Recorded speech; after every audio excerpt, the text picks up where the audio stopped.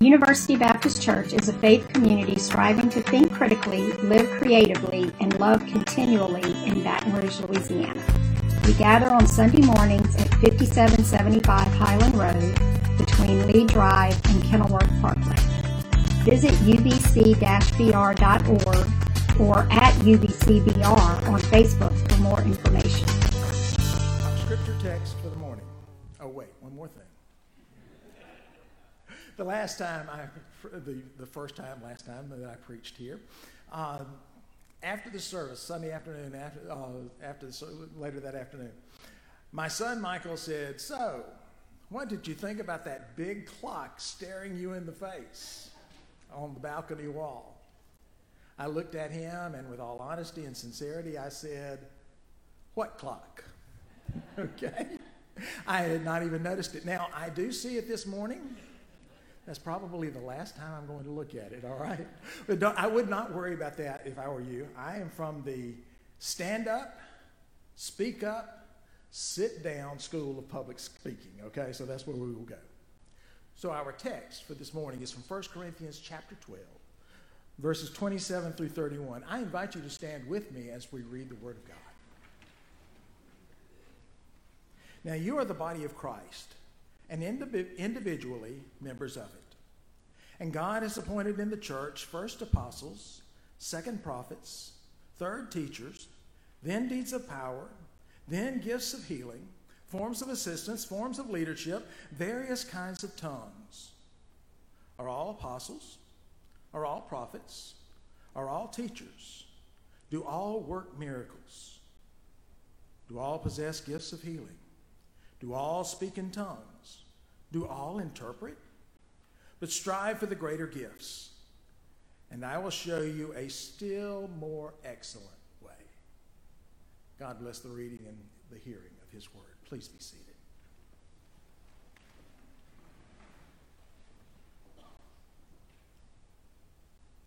Let's pray together. Spirit of the living God, fall fresh upon us.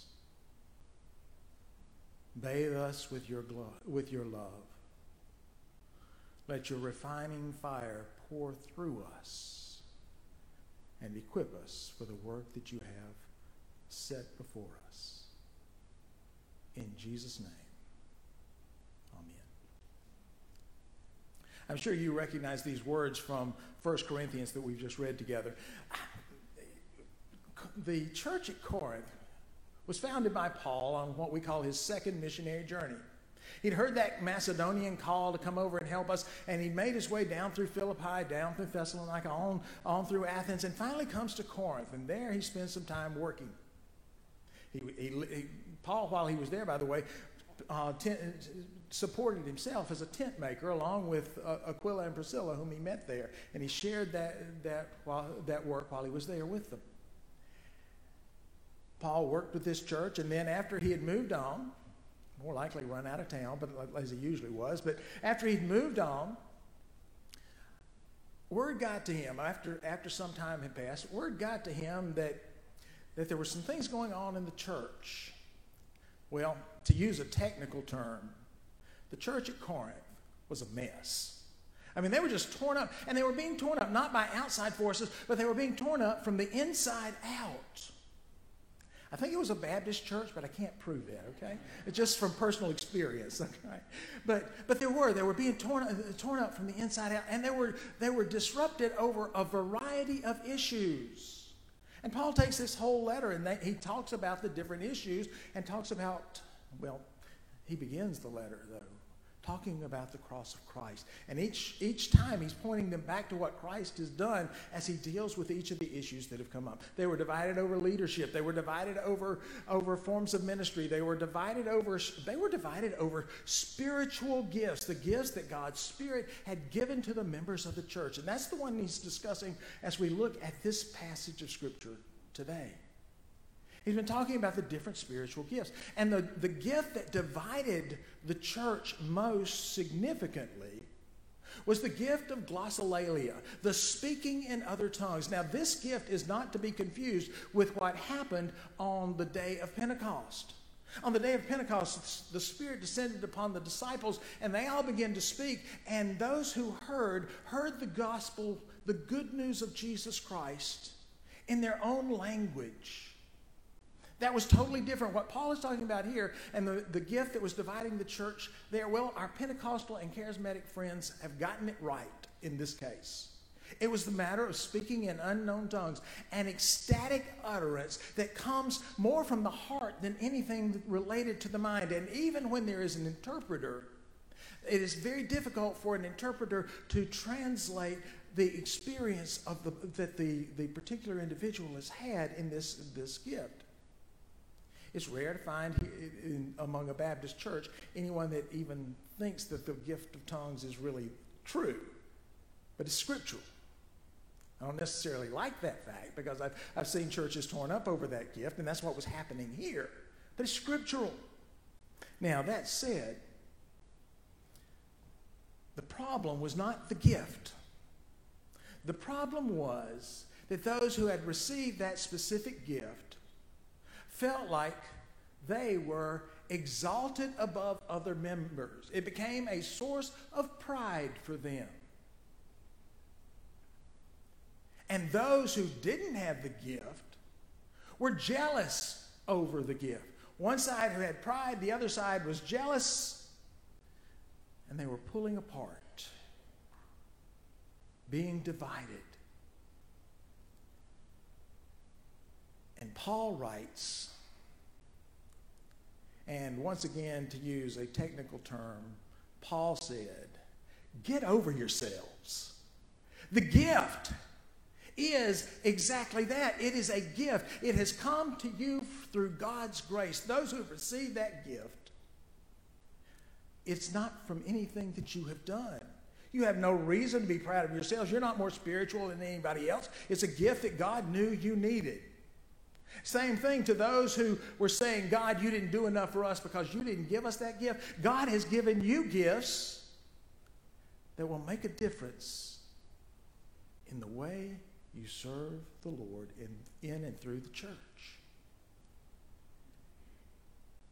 God has blessed each member of the church, each member that has received the Spirit of God into their lives. And that I believe is what happens when we receive Jesus Christ. God's Spirit indwells us and changes us and fills us with power and with gifts.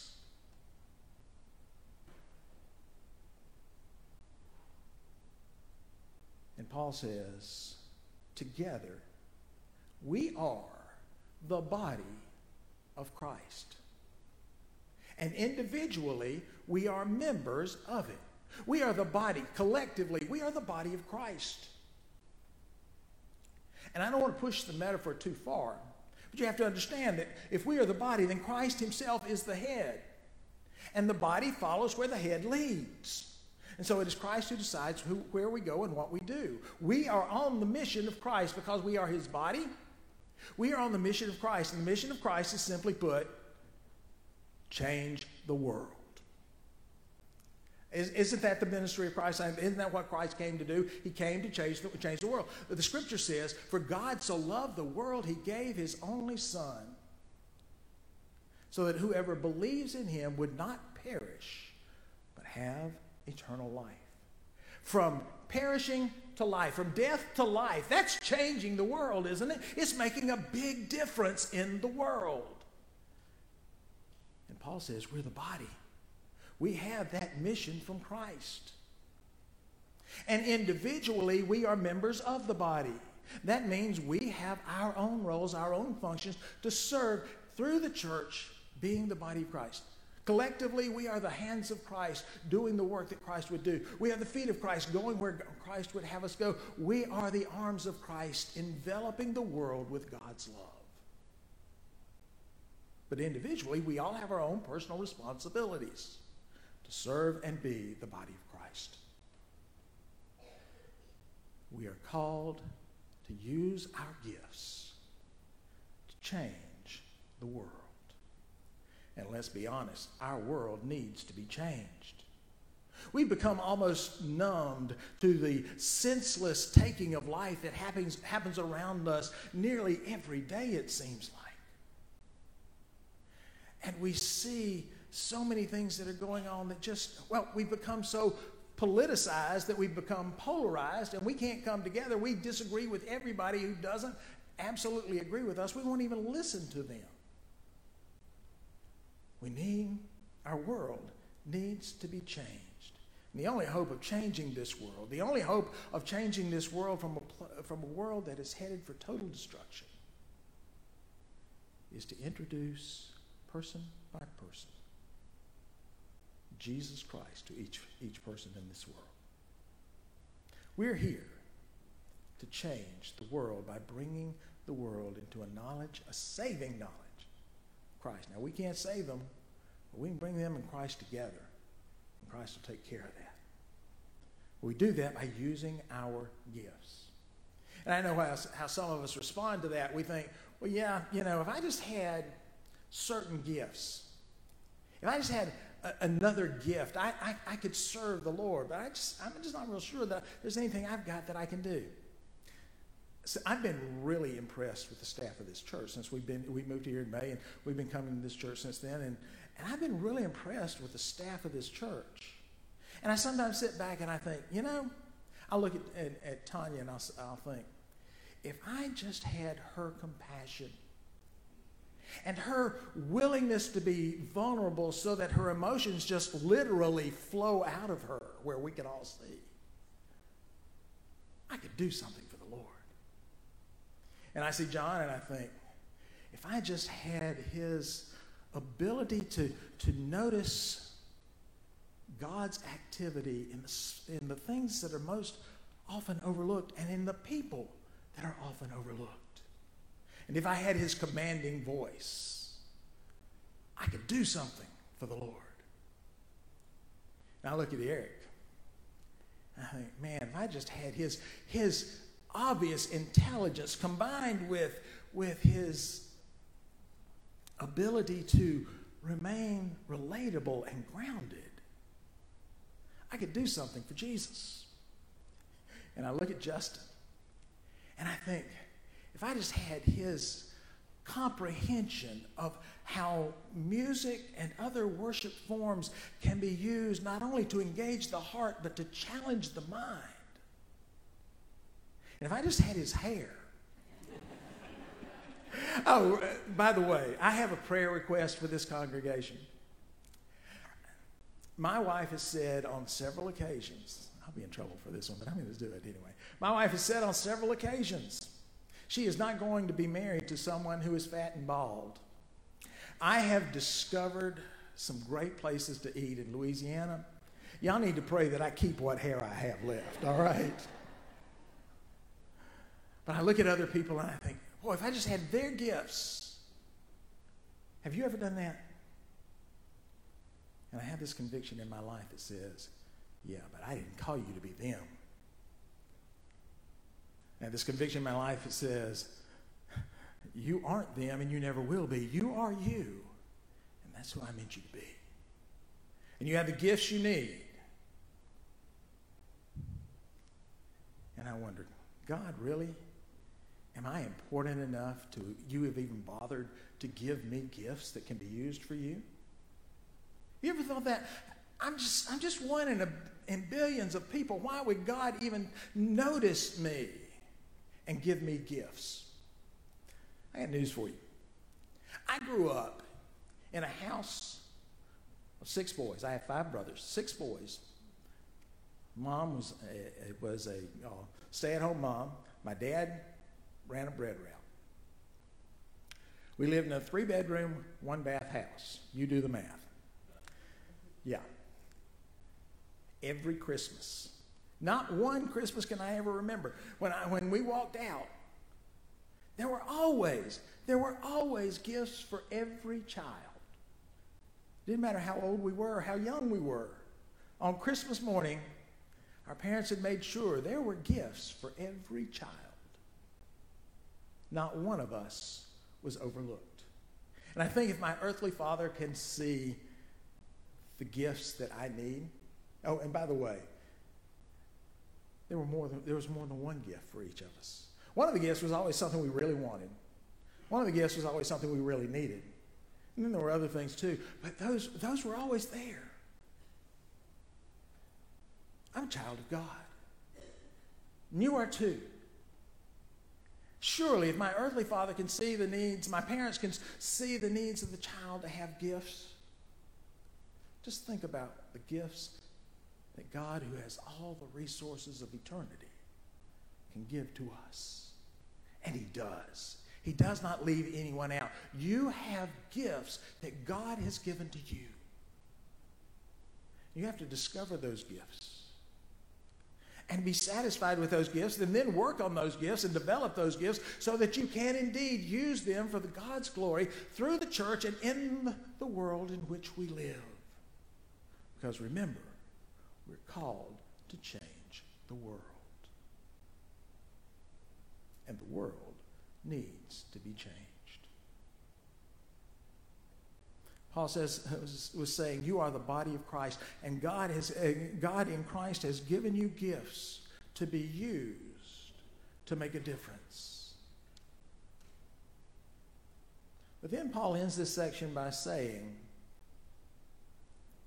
I'll show you a still more excellent way. Now, this is how chapter 12 ends. Now remember, Paul didn't write chapter 12, verse 27, chapter 12, verse 28. He didn't write it like that. But they've been divided up to make it easy for us to find where we are in the scriptures. And let me just ask you, how many of you can right off the bat think of what comes after 1 Corinthians chapter 12? If you know what comes after 1 Corinthians chapter 12, raise your hand, please. Oh, come on. Chapter 13. And chapter 13, as we all know, is the love chapter, where Paul talks about what it means to love through the power of Christ. He says, I want you to develop your gifts. I want you to find your gifts, develop your gifts, and use them in love. Use them because you love God. Use them because you love the church, and you want to help this church fulfill its mission, its purpose of changing the world. And use them because you love the people who are in the world. All right, I know now that I lost some of you the moment I said our mission is to change the world. You started thinking, well, I just don't have that kind of influence. And I will say, okay, you're right. Okay. Then change your world.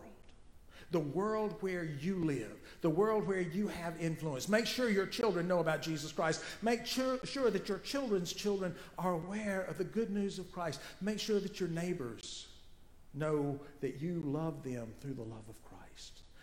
Make your world different. Change your world.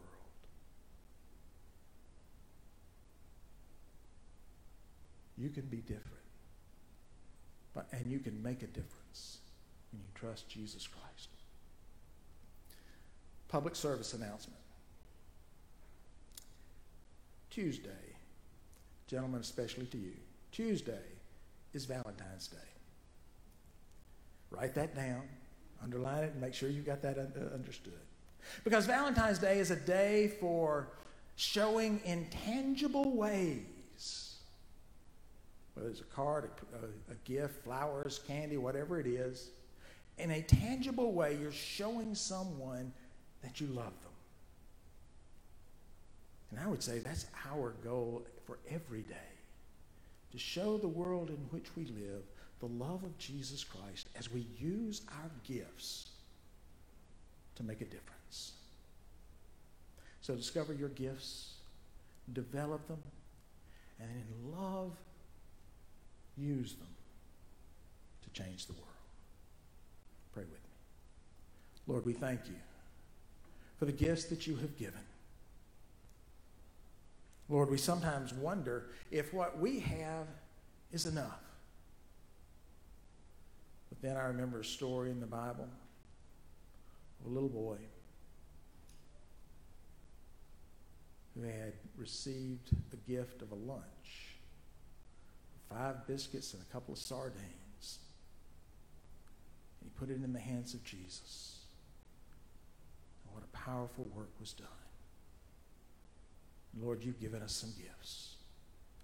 Help us to put them in your hands so that you can do a mighty work to change our world. Amen. This morning, I invite you to take a moment to ask yourself, have I received the greatest gift that God offers? The gift of eternal life through Jesus Christ in my life. If you haven't received that gift, there's somebody here who would love to talk with you. You can talk to me, you can talk to John or other members of our staff, and they'll be glad to talk with you about how to receive that gift in your own life.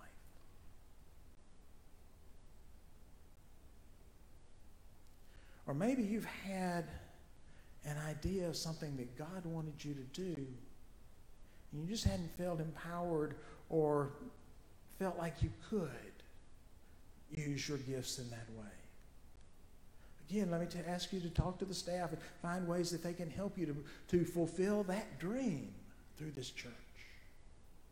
But make a commitment to use your gifts to follow Jesus Christ. Or maybe there's that one person in your world that you know needs to know that you love them. Make the commitment to go and wrap your arms of love around them in some way and let them know that you care. Let's stand and sing.